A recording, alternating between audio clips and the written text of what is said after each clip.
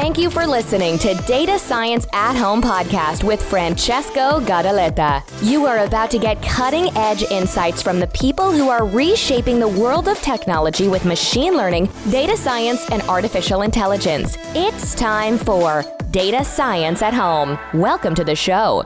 Welcome back to another episode of Data Science at Home. I'm Francesco, podcasting from the regular office of Leuven in Belgium. In this show, I would like to speak about the horsepower of many machine learning algorithms, that is stochastic gradient descent.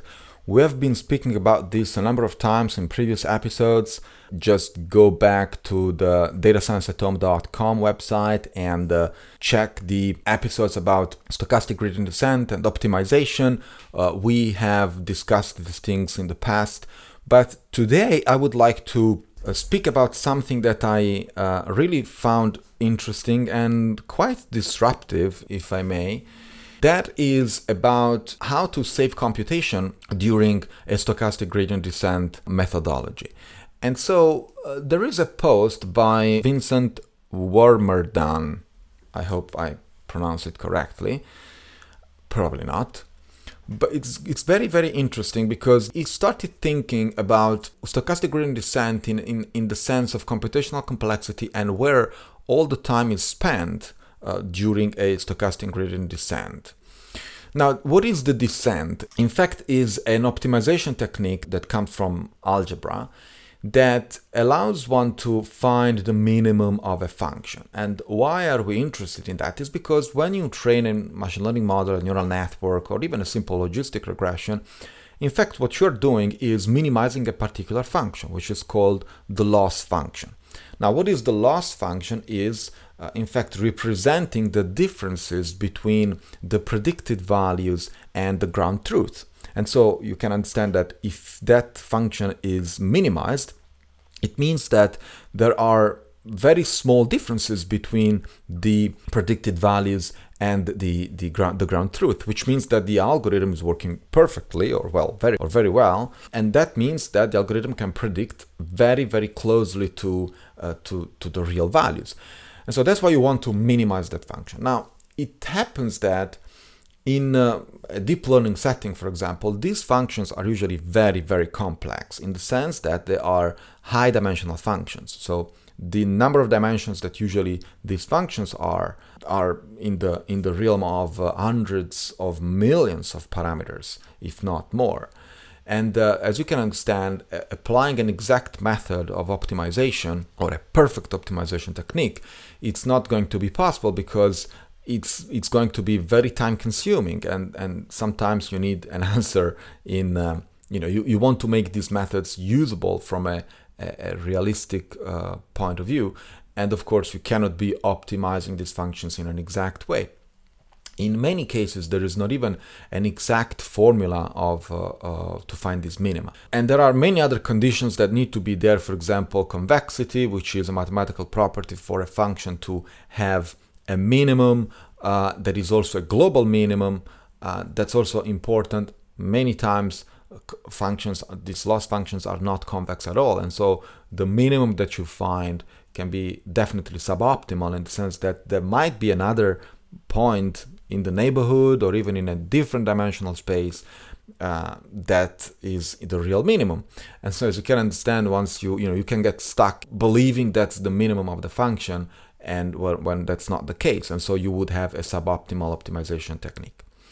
Now, the reason of stochastic gradient descent is, because it allows one to calculate in a decent time and in iterative fashion the minimum of very complex loss functions, which is that's why it became, in fact, the horsepower of many, in fact, deep learning and many other machine learning techniques. Wherever there is a function minimization, there is most of the time stochastic gradient descent. And what is stochastic gradient descent is a methodology that allows you to calculate the gradient of a function and follow the negative gradient of that function. Now, the negative gradient, so the gradient means it's a bunch of derivatives. It tells you basically how is the function changing in different directions, where the directions are determined by the number of dimensions that function is living in. And so the gradient, in fact, if you follow the negative gradient, in fact, you are moving towards the valley of this very complex surface that is called the loss function. And so if you keep calculating the gradient in the new point, you move of a certain step towards the negative direction, the negative gradient, and then you recalculate the gradient in the next point, and you keep doing that over and over until you are not longer improving, and this means that you have probably landed into a minimum or some sort of minimum surface.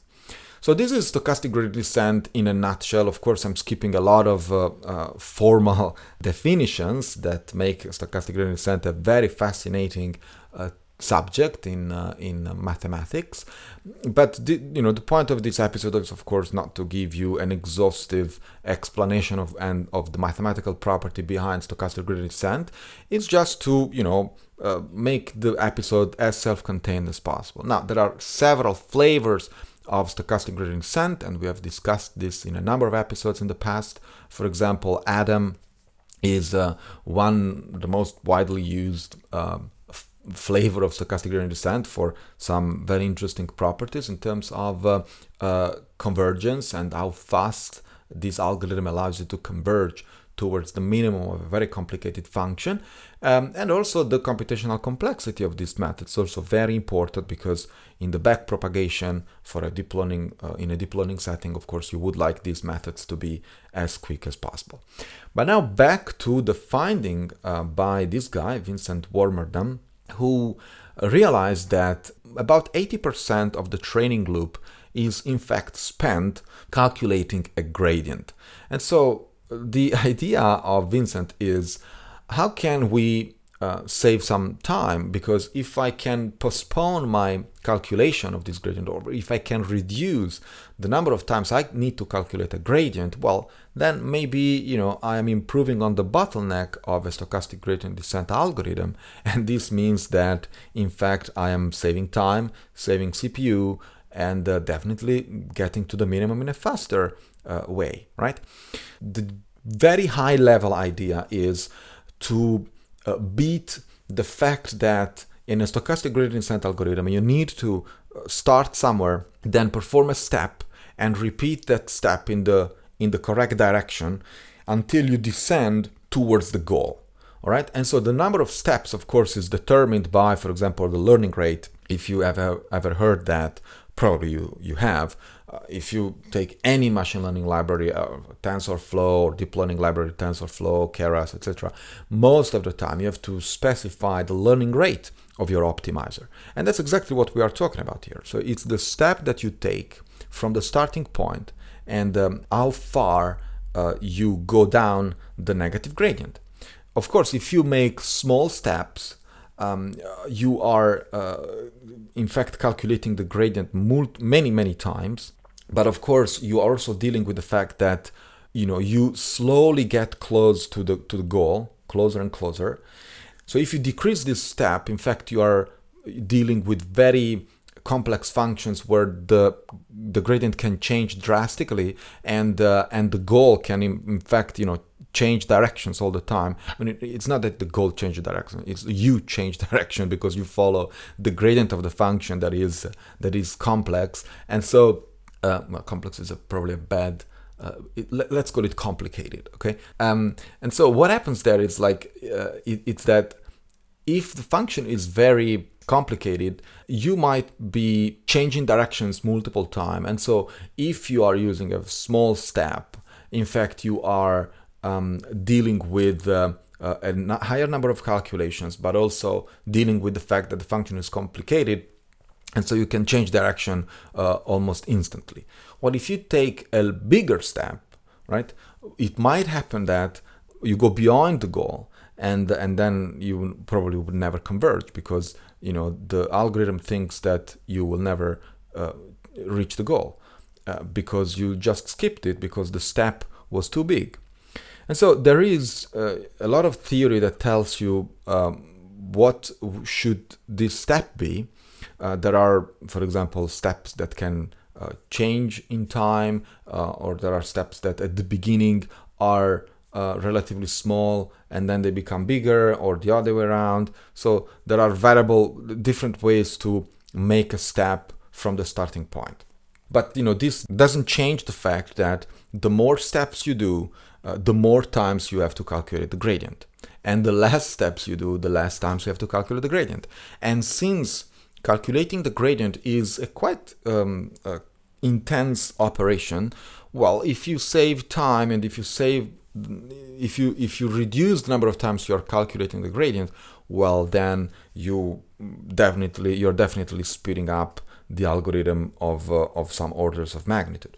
How can we do this? So how can we save time and instead of taking, for example, 100 steps from the starting point to the goal, the question is, can I take just one step, right?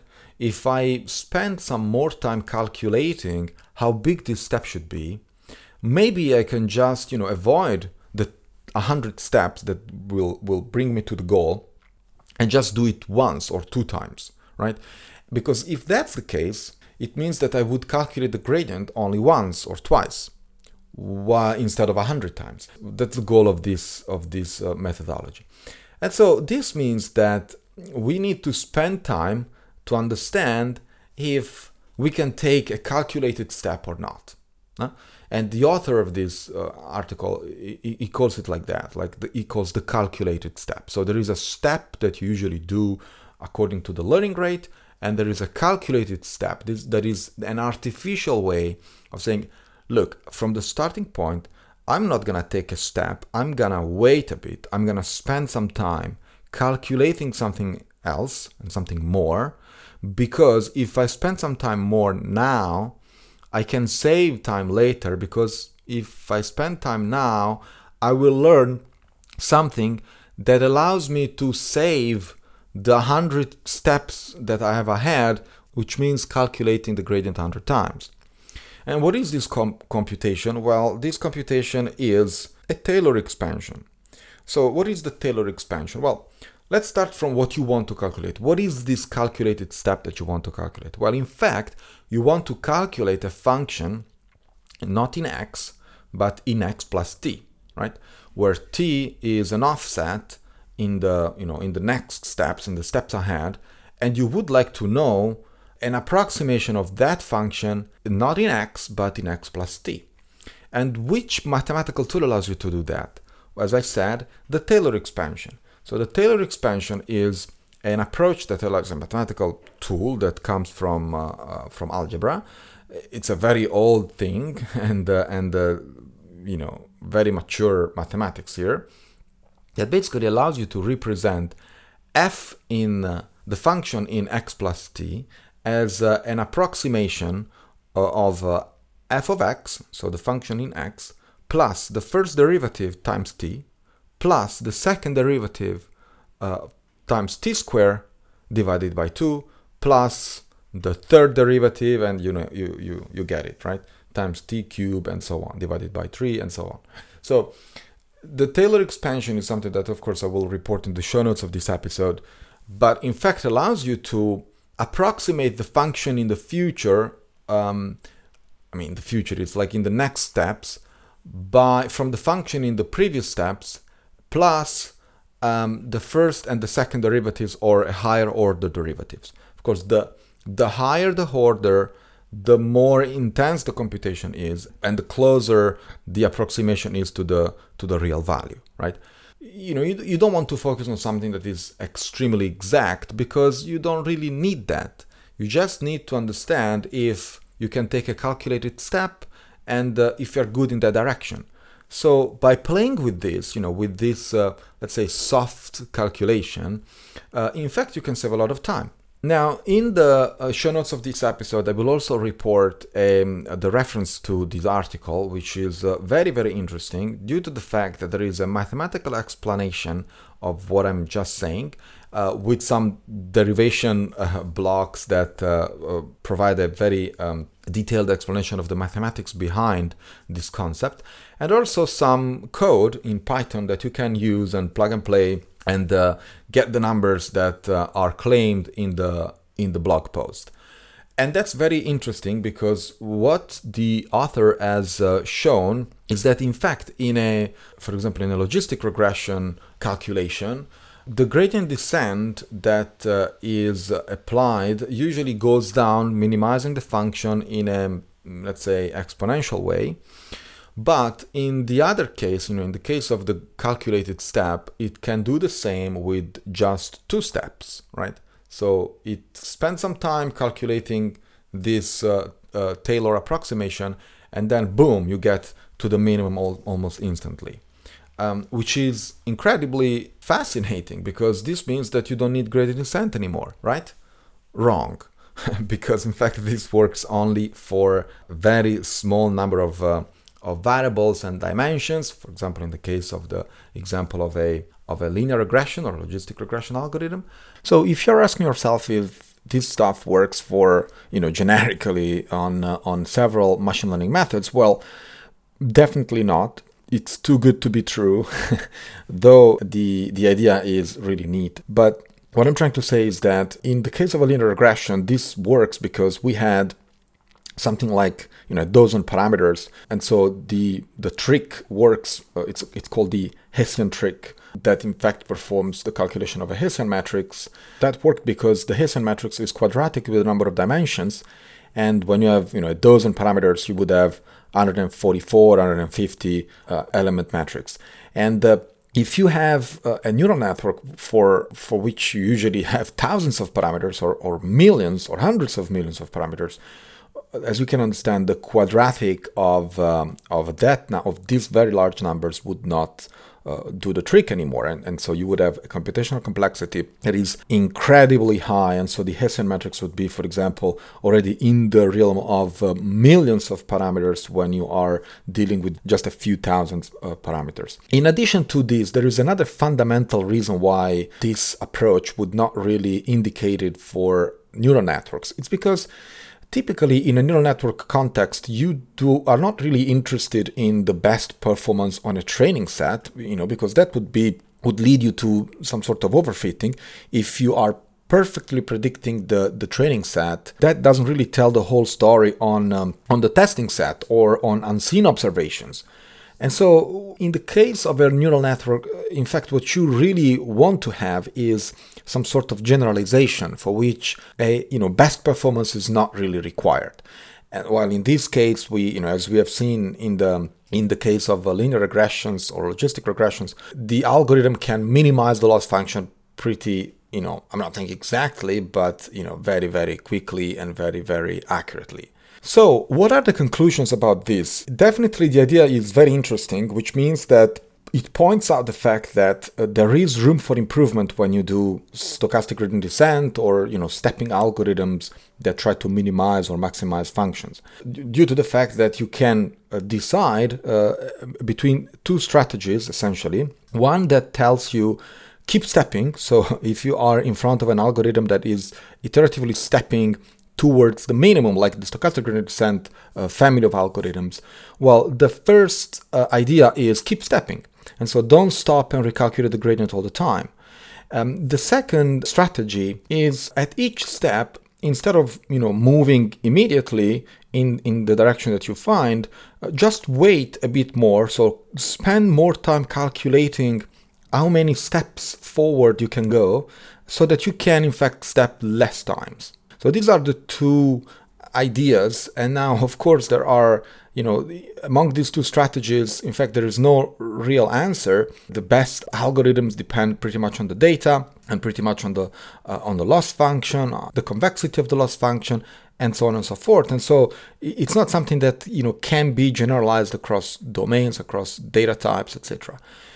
So these are, in fact, 2, I would call them hyperparameters on top of which you should be building your optimized algorithm. Did we solve the problem? Definitely not. We just pointed out that there is room for improvement, and there are eventually 2 additional hyperparameters that might help you figuring out if you have to choose one or the second strategy and therefore improve or minimize the number of calculations that you need to minimize a function. I hope you enjoyed the show. As always, don't forget to jump on the Discord channel. The address will be published on the show notes of this episode, together with references and the links to the blog post that I used for this episode, and also some very interesting source code written by the author that is very easy to understand. Well, not so easy, relatively easy. Given the theory is something that you can definitely try at home. That's it for today. I'll talk to you next time. You've been listening to Data Science at Home podcast. Be sure to subscribe on iTunes, Stitcher, or Podbean to get new fresh episodes. For more, please follow us on Instagram, Twitter, and Facebook, or visit our website at datascienceathome.com.